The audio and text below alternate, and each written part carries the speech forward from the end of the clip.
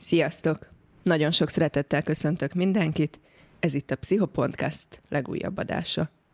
A mikrofonok mögött ma is, mint mindig, Gáspár Nagy Marian, Takács Enikő, én pedig Koch Boglárka vagyok. Rögtön egy kis gyakorlatra invitálnálak mindannyiótokat, hogyha egy picit át tudjuk gondolni azt, hogy a tegnapi nap során hányszor hazudtunk, hányszor mondtunk ki hazugságot, vagy titkoltuk el az igazságot, ugye ez is hazugságnak számít. Akár csak ilyen kegyes hazugságok, kis apróságok, amik nem is tűnnek nagy dolognak, de attól még hazugságok. Hány ilyen történt velünk a tegnapi nap során? És hogyha ezt át tudtuk gondolni, akkor próbáljuk meg azt megsatszolni, hogy vajon nekünk hányszor hazudtak a tegnapi nap során. Lehet, hogy erről nincsenek pontos információink, de talán tippelni tudunk, vagy feltételezésünk van, hogy körülbelül hányszor hazudhattak nekünk a tegnapi nap során. Talán ez a két szám elég szépen tükrözi azt, hogyha ezt így sikerült végig gondolni, hogy maga a hazudás mennyire a hétköznapjaink szerves része, mennyire minden napunkban ott van, akár csak apró pici hazugságok formájában.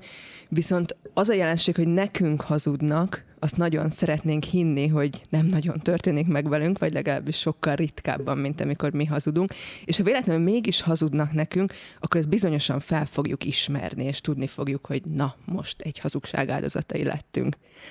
Éppen ezért egyébként elég makacs sztereotípiák élnek bennünk arról, hogy mit csinál egy hazug ember, hogyan lehet felismerni a hazugságot. Noha ezeknek sajnos nem sok köze van a valósághoz és a tudomány álláspontjához, úgyhogy a mai podcastben megpróbáljuk egy picit ezekről mondhatni tévhitekről, vagy népi hiedelmekről lerántani a leplet, és egy kicsit megvilágítani a tudomány oldaláról, hogy mit is csinál egy hazug ember, vagy hol tart a tudomány most a hazugság felismerés területén. Illetve egy picit majd elmélázunk arról is, hogy kell-e egyáltalán minden hazugságot felismerni, és valóban mindig előbb-utól kell leérni a hazug embert, mint azt a bizonyos sántakutyát. Úgyhogy akkor kezdjük is egyáltalán, hogy mit nevezünk hazugságnak. Mi a hazugság? Mit gondoltok erről, lányok? A hazugság manapság a legelfogadottabb definíciója szerint több tényezőből áll össze. Az egyik az, hogy a szándékosság, tehát hogy az, aki hazudik, az szándékosan akarja megtéveszteni a másik felet, és ugye anélkül, hogy ezt a másik fél kérni, vagy hogy ő előre tájékoztatná arról, hogy ő most nem az igazságot fogja mondani. És igazán ez az egyik legfontosabb tényezője, vagy a legfontosabb jellemzője a hazugságnak, hogy szándékosan megtévesztünk valakit anélkül, vagy annak ellenére, hogy bárki kért volna erre minket, vagy mi szólnánk a másiknak. Igen, abszolút. Sok tudományág próbálta megfogalmazni, hogy mit is nevezünk hazugságnak. Például a Magyar Értelmező Kéziszótár szerint a hazugság pusztán egy igaztól eltérő adat. De hogy egyébként valóban, amit itt Enci említett, az Paul Ekman nevéhez fűződő definíció, aki manapság a hazugságkutatás zászlósaként tartunk számon. Tehát az ő általa megfogalmazottakat fogadjuk el. És a hazugságkutatás az egyébként viszonylag gyerekcipőben jár, vagyis hogy ez a mai napig egy nagyon-nagyon kutatott téma, és nagyon sokat foglalkoztatott téma.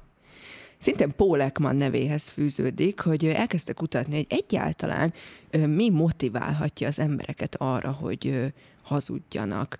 Lányok, ti mit gondoltok erről? Milyen motivációi lehetnek a hazugság megfogalmazásának?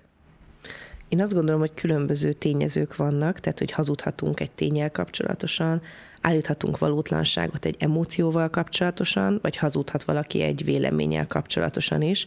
De egyébként Ekmannak a kutatása alapján ő 9 különböző motivációt fogalmazott meg. Ezek azt összegezve, hogyha el akarjuk kerülni például mondjuk, hogyha a büntetést, meg akarunk szerezni valamilyen jutalmat, ha meg akarunk védeni másokat, vagy saját magunkat, ha ki akarjuk vívni másoknak az elismerését, vagy hogyha meg akarjuk szüntetni azt a kínos helyzetet, amiben benne vagyunk, vagy hogyha el akarunk egyáltalán kerülni mondjuk a megaláztatottságot, ha fent szeretnénk tartani a privát szféránkat, vagy ha pedig másoknak a hatalmát, vagy mások felett akarjuk a saját hatalmunkat gyakorolni. Tehát ő ezt a 9 tényezőt szedte össze. Abszolút, ez elég nagy mértékben lefedi a hazugság típusokat is rögtön, és talán már ebből is látszik az, hogy nem minden hazugság ördögtől való. Szóval, hogy azért vannak, már ebből a 9 motivációból is láthatjuk, hogy azért vannak olyan hazugságok, amik hát akár még előnyösnek is lehet nevezni, legalábbis a saját szempontunkból biztosan, de erre majd később vissza fogunk térni. Viszont azzal kapcsolatban is elég makacs sztereotípiák élnek bennünk, főként itt a nemekre tekintve, hogy kik hazudnak többet. Nyilván a nők azt állítják, hogy hát nyilván férfi társaink hazudnak többet, és ők a hazugság profi viselői.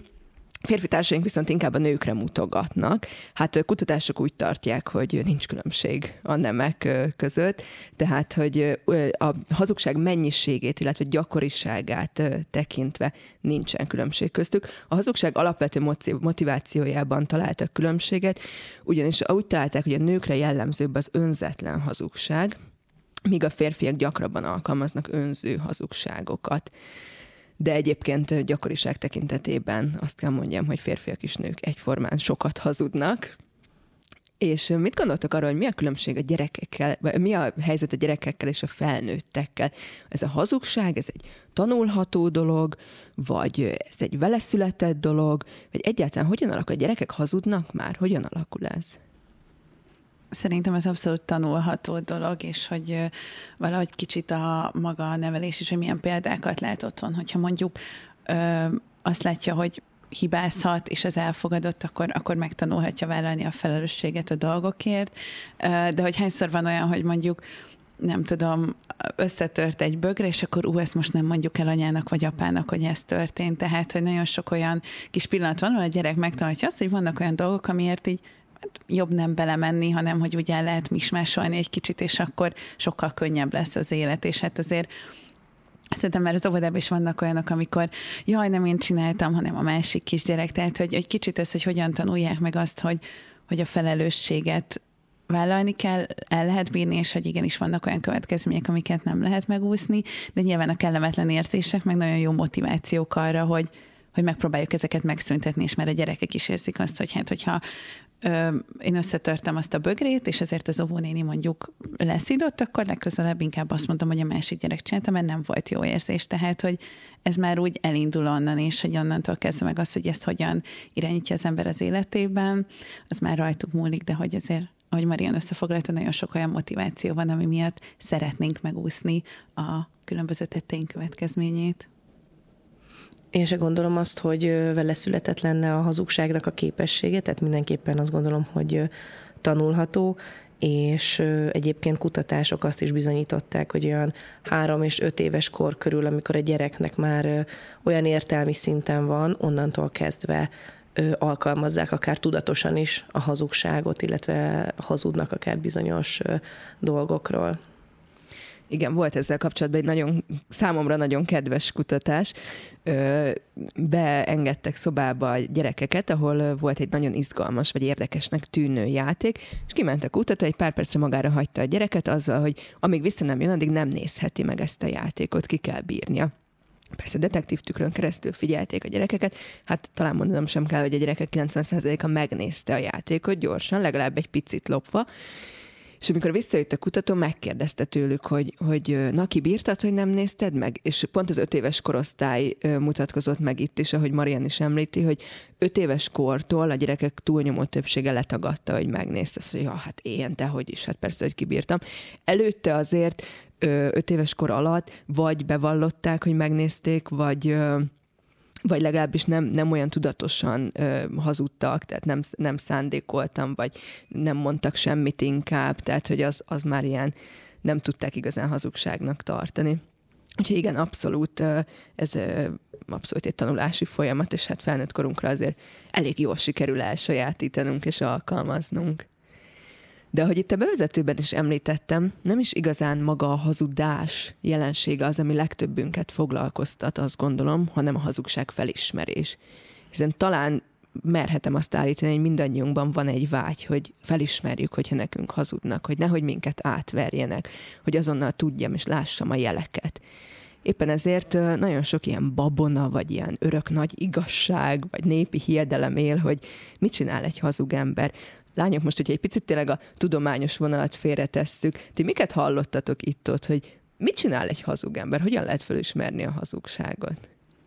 Nekem az egyik személyes kedvencem, az most nem tudom, hogy melyik irányba, de amikor valamelyik irányba felfele néz az ember, mert hogy akkor az azt jelenti, hogy gondolkodik, és hogy nem az igazat mondjam, hogy próbál kitalálni valamit, és a szeme állásából meg lehet mondani, hogy valaki hazudik el. Hát sőt, erre lett is egy szólásunk, hogy nem áll jól a szemesen, tehát, hogy igen. A vakarózás nekem, meg amikor valaki, nem tudom, a nyakához nyúl, tehát hogy ezeket az ilyen testi, ilyen kiegészítő cselekvéseket szokták még annak mondani, hogy biztosan azért mondjuk babrál a kábellel, vagy akármi, mert hogy le akarja leplezni, vagy leplezni akarja a negatív érzéseket, és hogy azt, hogy hazudik. Igen, nekem meg eszembe jutott, amikor valaki maga előtt összekulcsolja a kezét, hogy akkor így bezárkózik, és akkor igazándiból ott így elzárja az egész igazságot a másik elől, és hogy nagyon befeszül, és azért feszül be, mert hogy ő hazudik. Tehát, hogy vannak ezek a jól bevált tényleg ilyen népi hiedelmek, hogy hogyan is lehet lebuktatni valakit. Meg hogy nagyon megkomponált a történet. Tehát azt szokták még mondani, hogy ami igaz, ott kevésbé van ilyen nagyon tudatosan, tehát mondjuk ilyen kihallgatásoknál talán ott szokott ilyen lenni, hogy ha pont tudod, hogy tudom én 9 óra 10 perckor ezt és ezt csináltam, akkor ott lehet, hogy mismásoláson. Ez az ilyen bűnügyi filmekben szokott lenni. Igen, hogy ebben mondjuk legalább még van is valami, meg szintén Marian, te említetted ezt a nyakhoz nyúlás, ez az archoz, orrhoz, szájhoz nyúlkálás, ez is még így a tudomány álláspontja szerint is lehet hazugságélet, de azért a testbeszéd tanulmányozásánál mindig figyelembe kell vennünk azt, hogy ez nem csak egy dolgot jelenthet, ahogy Enci is mondta, hogy a karbatett kéz, igen, lehet egy bezárkózás, de lehet, hogy csak egy nagyon kényelmes testhelyzet valakinek, és így szeret lenni, mert pihenteti a karjait. Tehát, hogy sosem szabad elfelejteni, hogy egy mimikát, egy gesztust, egy testbeszédet mindig több oldalról kell értékelnünk. Hát ez a nagyon, számomra is mindig ez jutott eszembe először, ez a nagyon gyakran nem néz a szemembe, hanem néz mindenfelé. Hát ezt rögtön el kell oszlatni, hiszen a tudomány álláspontja pont azt mondja, hogy nagyon is fürkészi a tekintetét a hazug ember annak, akinek hazudik, mert próbálja kideríteni, hogy vajon mennyit vesz a hazugságból az, akinek éppen hazudnak. De hogy ezen kívül egyáltalán mit gondol a tudomány, hogyan lehet felismerni a hazugságot? Milyen jelei vannak a hazugságnak? Mi az, amire egyáltalán oda kéne figyelnünk, vagy egyáltalán megmutatkozhat jelként? Nekem annó volt egy kedvenc sorozatom, nem tudom, hogy ti láttátok, ez a Hazudj, ha tudsz, ami arról szólt, hogy van egy hiper-szuper kiképzett csoport, akik mindenféle bűnügyet azzal oldanak meg, hogy ők észreveszik ezeket a jeleket, és ez amúgy Paul Ekman könyvén alapul, de hát ugye azért nagyon fel van nagyítva, viszont emlékszem, hogy nekem ez volt ez a sorozat, ami először így felkeltette a figyelmemet, hogy amúgy hát ezt ne lehet leplezni, hogy vannak olyan jelek, amire lehet figyelni. És ugye alapján tényleg nagyon sok olyan kutatás, meg eszköz van, amivel próbálják leleplezni, tehát a filmekben, meg amúgy a való életben is a poligráfos kihallgatás, hangelemzések, akár ugye a különböző testben végigmenő fizikai kémiai reakcióknak a monitorozása, de hogy talán ami a legjobb támpont, vagy ami a leginkább segíthet, az mindig az adott személyhez a viszonyítási alap, tehát hogyha ismerjük, hogy akkor a megszokott viselkedéséhez képest mondjuk van-e bármilyen változás. Tehát ez lehet a viselkedésben, a megfogalmazásban, ahogy Marian is mondta, akár a tekintetében, tehát hogy ilyen igazából mennyire koherens az, amit csinál, mert hogy ott lehet talán egy kicsit jobban így észrevenni. Én is egyébként, amiben még gondolkoztam, amit azért érintettünk is, hogy azért a testbeszédből, meg az arc, illetve ezekből a mikroarckifejezésekből ugye a kutatók tudnak olvasni, de hogy bennem ami még így felmerült, hogy ha ismerjük azt az illetőt, akkor talán az, hogy amilyen érzést bennünk kelt. Tehát, hogy azért sokszor van az, hogy úgy érezzük, hogy úgy ilyen, nem azt mondom, hogy gyomorideg van, de hogy úgy érezzük, hogy itt most valami mismásolásnak kell lenni, hogy úgy nem azt mondom, hogy úgy 100%-osan elhiszem a másiknak, amit mond, tehát hogy szerintem talán, hogyha saját magunkra figyelünk, az is még egy ilyen lehet, hogy bennünk mondjuk milyen érzés keltődik, meg hogy még bennem az a rész merült fel, hogy sokszor az lehet talán a nehéz, ez a fajta holdudvarhatás, hogy sokszor annak az embernek, akit mondjuk akár szeretünk, vagy mondjuk szimpatikus a számunkra, vagy mondjuk, ha vadidegenről beszélünk, mondjuk vonzó, de hogy jól néz ki, vagy hogy ilyen szimpatikusnak találom, hogy ott van az, hogy megszavazok neki bizalmat, hogy hát biztos nem fog hazudni, meg hogy hát ő úgy olyan jól néz ki, meg olyan jó fej, meg biztos kedves, biztos okos, akkor biztos, hogy becsületes is. Tehát, hogy talán ez még egy ilyen nehezítő tényező lehet a hazugság felismerésében, ami így eszembe jutott. Abszolút másik nehezítő tényező szintén az, hogy saját magunkról is szeretjük azt hinni, hogy nagyon profik vagyunk a hazugság felismerésben, meg hogy egyébként sem hazudnának nekünk, tehát egy kicsit felülbecsüljük általában azt, hogy vajon minket mennyire akarnak átverni, és kicsit azt gondoljuk, hogy hát nekünk biztos nem hazudnak, vagy ha mégis azt fel fogjuk ismerni. Ez is nehezíti egyébként a hazugság felismerésünket. De itt még, hogyha a tudományos oldalát világítom meg, akkor nagyon fontos beszélnünk a hazugság tétjéről. Minden hazugságnak van egy tétje, ami egész egyszerűen annyi, hogy mi történne, hogyha lebukna az adott ember. Tehát, hogyha nem csináltam meg a házi feladatot általános iskolába, és megkérdezi a tanár, és ezt letagadom, az nyilván kisebb büntetéssel fog járni, mint egy gyilkosság, amit éppen próbálok letagadni a rendőrségi kihallgatáson. És minél nagyobb a tét, annál határozottabban, markásabban tudnak megjelenni a hazugságot kísérő érzelmek, vagyis pont az a 3 érzelm, ami abból alakul ki, hogy nagyon próbálom leplezni az érzéseimet, a szorongásomat, azt, hogy most én itt nagyon próbálok valami történetet előadni, és ezek is érzésekkel és különböző megmutatkozó jelekkel járnak. Paul Ekman nevéhez fűződik ez is. Ő 3 ilyen érzéscsomagot detektált, ez a lebukástól való félelem, a megtévesztő bűntudata és a rászedés öröme. Ezeket az érzéseket, vagyis a félelem, bűntudat és öröm érzéseit nagyon szakavatott szemek, vagy nagyon jól figyelő szemek fel tudják ismerni egy hazudónál. Tehát, hogyha van most ez nyilván egy nagyon nehezen felismerhető dolog, de szerintem nagyon szemléletes és érdekes, hogyha egy pici, halvány félmosolyt látok a másiknak az arcán, akkor az nem biztos, hogy a kedvességére, hanem lehet, hogy csak a rászedésről, mert hogy ő örül annak, hogy látja, hogy egyébként úgy tűnik, hogy sikeresen ver engem éppen át, és ez mutatkozik meg az arcán. Most ezzel véletlenül sem azt akarom mondani, hogy bárki, aki ránk mosolyog, az hazudik, tehát félreértés ne essék, csak hogy annyira érdekes, hogy milyen ellentétes érzelmek tudnak megjelenni az arcon, és egyébként Ekman, ahogy Marian is említette, pont ezt tanulmányozta a mikroarckifejezések tanulmányozásával.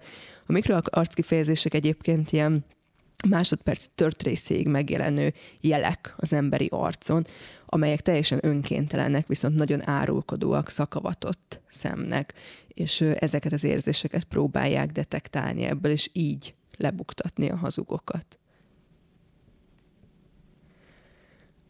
Nagyjából itt megvilágítottuk, hogy egyáltalán mit tartanak a népi hiedelmek, és mit tart a tudomány a hazugság felismerésről, de hogy ha már ezt így jól megbeszéltük, hogy hogyan ismerjük fel a hazugságot, felmerül a kérdés, hogy egyáltalán fel kell ismerni minden hazugságot? A hazugság szerintetek alapvetően egy rossz dolog? Mert hogy egyébként én azt gondolom, hogy erről is ilyen komoly sztereotípiák élnek bennünk, hogy már pici gyerekeknek is azt tanítjuk, hogy ne hazudjanak, mindenhol azt lehet hallani, hazudni rossz, mindig mondd az igazat, legyél őszinte. Mi is nagyon sokszor hangsúlyoztuk különböző podcastjainkban az őszinte kommunikációt, de hogy egyáltalán biztos, hogy mindig mindenben igazat kell mondani, és a hazugság az egy rossz dolog szerintetek? Szerintem fontos tudni azt, hogy mire szeretném használni a hazugságot. Tehát, hogy miért van erre szükségem. Tehát szerintem a miértje a nem mindegy. Tehát mondjuk például mondok egy példát, hogy ha meg akarom lepni a másikat, tehát mondjuk egy meglepi szülinapot csinálok neki. Vagy mondjuk, hogyha a gyereknek mondom, hogy jön a Mikulás. Tehát, hogy ugye, ha úgy vesszük, ezek is hazugságok, de hogy lehet, hogy itt a szándék mégiscsak jó, ami miatt én a másikat félrevezetem, vagy ami miatt én a másiknak hazudok. Tehát, hogy szerintem ez egy fontos tényezője. A másik része viszont az, hogy azért azt is talán érdemes végig gondolni, hogy ha viszont hazudok, akkor miért van arra szükség? Tehát, hogy nem bízom a másikban, vagy úgy érzem, hogy szeretnék valamit saját magamnak megtartani titokként, mert hogy nem biztos, hogy egyébként minden szükséges, akár egy párkapcsolaton belül, vagy egy családon belül, vagy baráti kapcsolaton belül megosztani a másikkal. Tehát, hogy én azt gondolom, hogy talán a mérték, illetve a miért az ami nem mindegy, így a hazugsággal kapcsolatosan. Nekem még az jutott eszembe, hogy a hazugságnak is általában két formáját különböztetjük meg. Ugye az egyik a leplezés, a másik meg a megtévesztés. Tehát, hogy a leplezés, ez kicsit ami a könnyű vagy kegyes hazugságnak van így címerezve, vagy címkézve, ugye amikor csak nem mondunk el dolgokat, tehát hogy nem állítunk valótlan, csak hogy kihagyunk bizonyos részleteket a történetből, és ugye a megtévesztés az, amikor meg már effektíve más tényekkel, más adatokkal elfedjük a valóságot. És hogy a Bogi az elején mondtál, hogy a nők inkább önzetlen, a férfiak még inkább önző hazugságokat mondanak. Nekem azóta van ez így a fejemben ez a kérdés, hogy van olyan, hogy önzetlen hazugság? Mert hogy, és mondjuk itt pont a szülinapi buli, meglepi szülinapi buli ötlete az mondjuk kicsit így abba tartozik, de hogy nagyon sokszor valamit azért nem vállalunk fel, mert nem akarjuk kellemetlenül érezni magunkat. Tehát mondjuk kegyes hazugság szokott lenni az, hogy nem mondjuk meg a nagymamának, hogy elsózta a levest, nem mondjuk meg a barátnőnknek, hogy az új frizura nem áll neki olyan jól, mert nem akarjuk megbántani, de azáltal, hogyha ezt elmondanánk, mi magunk is rosszul éreznénk magunkat, hogy mi elmondtuk az igazságot, és hogy nekem ezért merült fel, hogy ez lehet-e teljesen önzetlen dolog, mert hogy sokszor kellemetlen helyzeteket akarunk elkerülni, vagy mondjuk egy randi helyzetben, amikor az ember a legjobb formáját akarja megmutatni, tehát, hogy vannak olyan helyzetek, amikor abszolút ott van az, hogy mindkét fél jó érzésért vannak ott a hazugságok, és van az a szint, amikor meg már tényleg annyira mondjuk egy önös értek, hogy a másik oly mértékben sérülhetne, hogyha megtudná az igazságot, hogy inkább amiatt, tehát még egy megcsalás egy párkapcsolatban, az már, tehát ott is védjük a másik érzését, de kérdés, hogy ez kinek a jobb. Talán egyébként ez ilyen nyelvtani szempontból egy nehézség, hogy ugyanaz az egy szó egy spektrumot fed le, tehát hogy úgymond ezeket az ilyen kegyes hazugságokat is, és az ilyen nagyon durva, masszív hazugságokat is, tehát mondjuk, hogyha megölök valakit, és nem mondom el, és azt is, hogy mondjuk barátnőmnek nem említem meg, hogy figyelj, nem biztos, hogy a legjobban áll. Tehát, hogy ugyanazt a szót használjuk rá, tehát hogyha mondjuk több szavunk lenne rá, akkor jobban tudnánk differenciálni magát a hazugságot is. Mm-hmm. Abszolút egyetértek azzal, amiket mondtok. Itt Encit hallgatva felmerült bennem, hogy persze a hazudás sokszor azt hivatott elősegíteni, hogy ne érezzem magam rosszul, de ugyanígy egyébként, tehát hogyha nekem hazudnak, és arról dönthetnék én, hogy szeretném, hogy nekem hazudjanak, és nem csak a kegyes hazugság, vagy a meglepi szülinap, vagy nem mondja meg a barátnőm, hogy nem áll jól a pulóverem, hanem akár komolyabb, nagyobb hazugságok, akár egy szeretői viszony eltitkolása, bármi. Nem biztos, hogy mindig mindenki, sőt, biztos, hogy nem mindig mindenki választaná azt, hogy igen, szeretném tudni az igazságot. Sokszor kényelmesen elücsörgünk a vélt igazságban, és az pont megadja azt a komfortot nekünk, hogy nem akarunk abból kilépni. Szóval, hogyha erről dönthetnénk, hogy hazudjanak-e nekünk, szeretnénk-e mindig megtudni a teljes igazságot mindenről. Ugye erre is van egy kicsit ilyen agyoncsépelt mondat, hogyha nem tudom, nem fáj. Most erről lehet beszélgetni, hogy valóban nem fáj, ha nem tudom, vagy nem fog-e később, mondjuk egy megcsalás. De hogy én el tudom azt képzelni, hogy nem feltétlenül akarom mindig tudni, hogy mi volt az igazság. Ezzel egyetértetek? Én azt gondolom, hogy az életnek nagyon sok területén van akár ilyen helyzet. Tehát most, ami nekem így eszembe jut, tehát az orvosi kommunikációnál például tanítjuk is azt, hogy a betegnek joga az, hogy megtudja azt, hogy mi a betegsége, de az is joga, hogy azt kérje az orvostól, hogy mindig csak a következő lépést mondja el. Tehát, hogyha mondjuk valaki nem szeretne egy halálos diagnózissal szembesülni, akkor neki joga van ahhoz, hogy megmondja az orvosnak, hogy ő nem szeretné tudni azt, hogy mi a lelete, vagy mi derült ki abból a vizsgálatból. Tehát, hogy én azt gondolom, hogy van az életnek olyan területe, amikor még akár élhetünk is ezzel a jogunkkal, sőt, elég sok területe, igen. Ezen a példán tovább menve, ugye egy felnőtt betegnek az is joga, hogy a hozzátartozóknak se ő ne mondja, se az egészségügyi szakszemélyzet ne kommunikálja hozzátartozóknak a diagnózist, hogyha ő tudja, tehát, hogy abszolút. Igen, nekem egy kicsit ilyen triviálisabb volna jutott eszem, hogy akár a reklámok, vagy ami körülvesz minket, tehát, hogy ugye az is azt mutatja, hogy nem tudom, bármilyen termék megvásárlás, hogy jobban érezze magát az ember, ha használja. És lehet, hogy ez tényleg segít abba, hogy amikor nem tudom, valaki felteszi ezt az arcpakolást, megveszi azt a nem tudom, sportcipőt, akkor úgy hozzáad az élményhez, és az igazság egyáltalán nem biztos, hogy az, amit az ember a reklámban lát. Szóval, hogy kicsit ez a jobb világba vetett hit az, ami ugye a hazugságokkal így összeáll. Tehát, hogy ha mindig mindenből csak az igazat kapnánk, akkor egy csomó akár izgalom, akár jó érzés is elveszne, és nyilván közben ott lenne az, hogy egy csomó olyan helyzettel szembe kell nézni, amivel nem biztos, hogy az adott személy akkor éppen készen áll, hogy szembenézzem. Eszembe jut gyerekkoromnak az egyik nagyon kedvenc filmje, a Hanta Boy című film, nem tudom, hogy emlékeztek rá, vagy ismeritek-e. Jim Carrey játsza a főszerepet, ugye a történet szerint a kis fia, nem tudom, hanyadik, 5., 6. körülbelül szülinapjára azt kívánja a tortagyertyáinak elfújásakor, hogy az apukája egy teljes napig ne hazudhasson egyáltalán, mert hogy egyébként sajnos elég kiszámíthatatlan az apukája. És valóra válik a kívánsága, és tényleg a Jim Carreynek úgy kell egy egész napot lemenedzselnie a munkahelyén, a reggeli felkeléstől az esti lefekvésig, hogy minden, ami eszébe jut, az ki is esik a száján. Hát egy nagyon komikus vígjáték, de hogy azért látszik az belőle szerintem nagyon markánsan, hogy mennyire furcsa világot élnénk, hogyha tényleg minden gondolatunk egyből kiesne a szánkon, és nem tudnánk kontrollálni azt, hogy most itt minek van helye, és nem tudnánk disztingválni. És ugye ez disztingválás is már egy elhallgatás. Ugyanígy ezen szoktunk poénkodni baráti társaságban, hogy ha egy telefon felvétel előtti néhány másodperc, vagy a lerakás utáni néhány másodperc még hallható lenne a telefon másik végén lévőnek. Hát nem biztos, hogy ilyen jó kapcsolataink lennének, ugye? Hányszor veszünk fel úgy telefon, hogy na, már megint ez a hülye.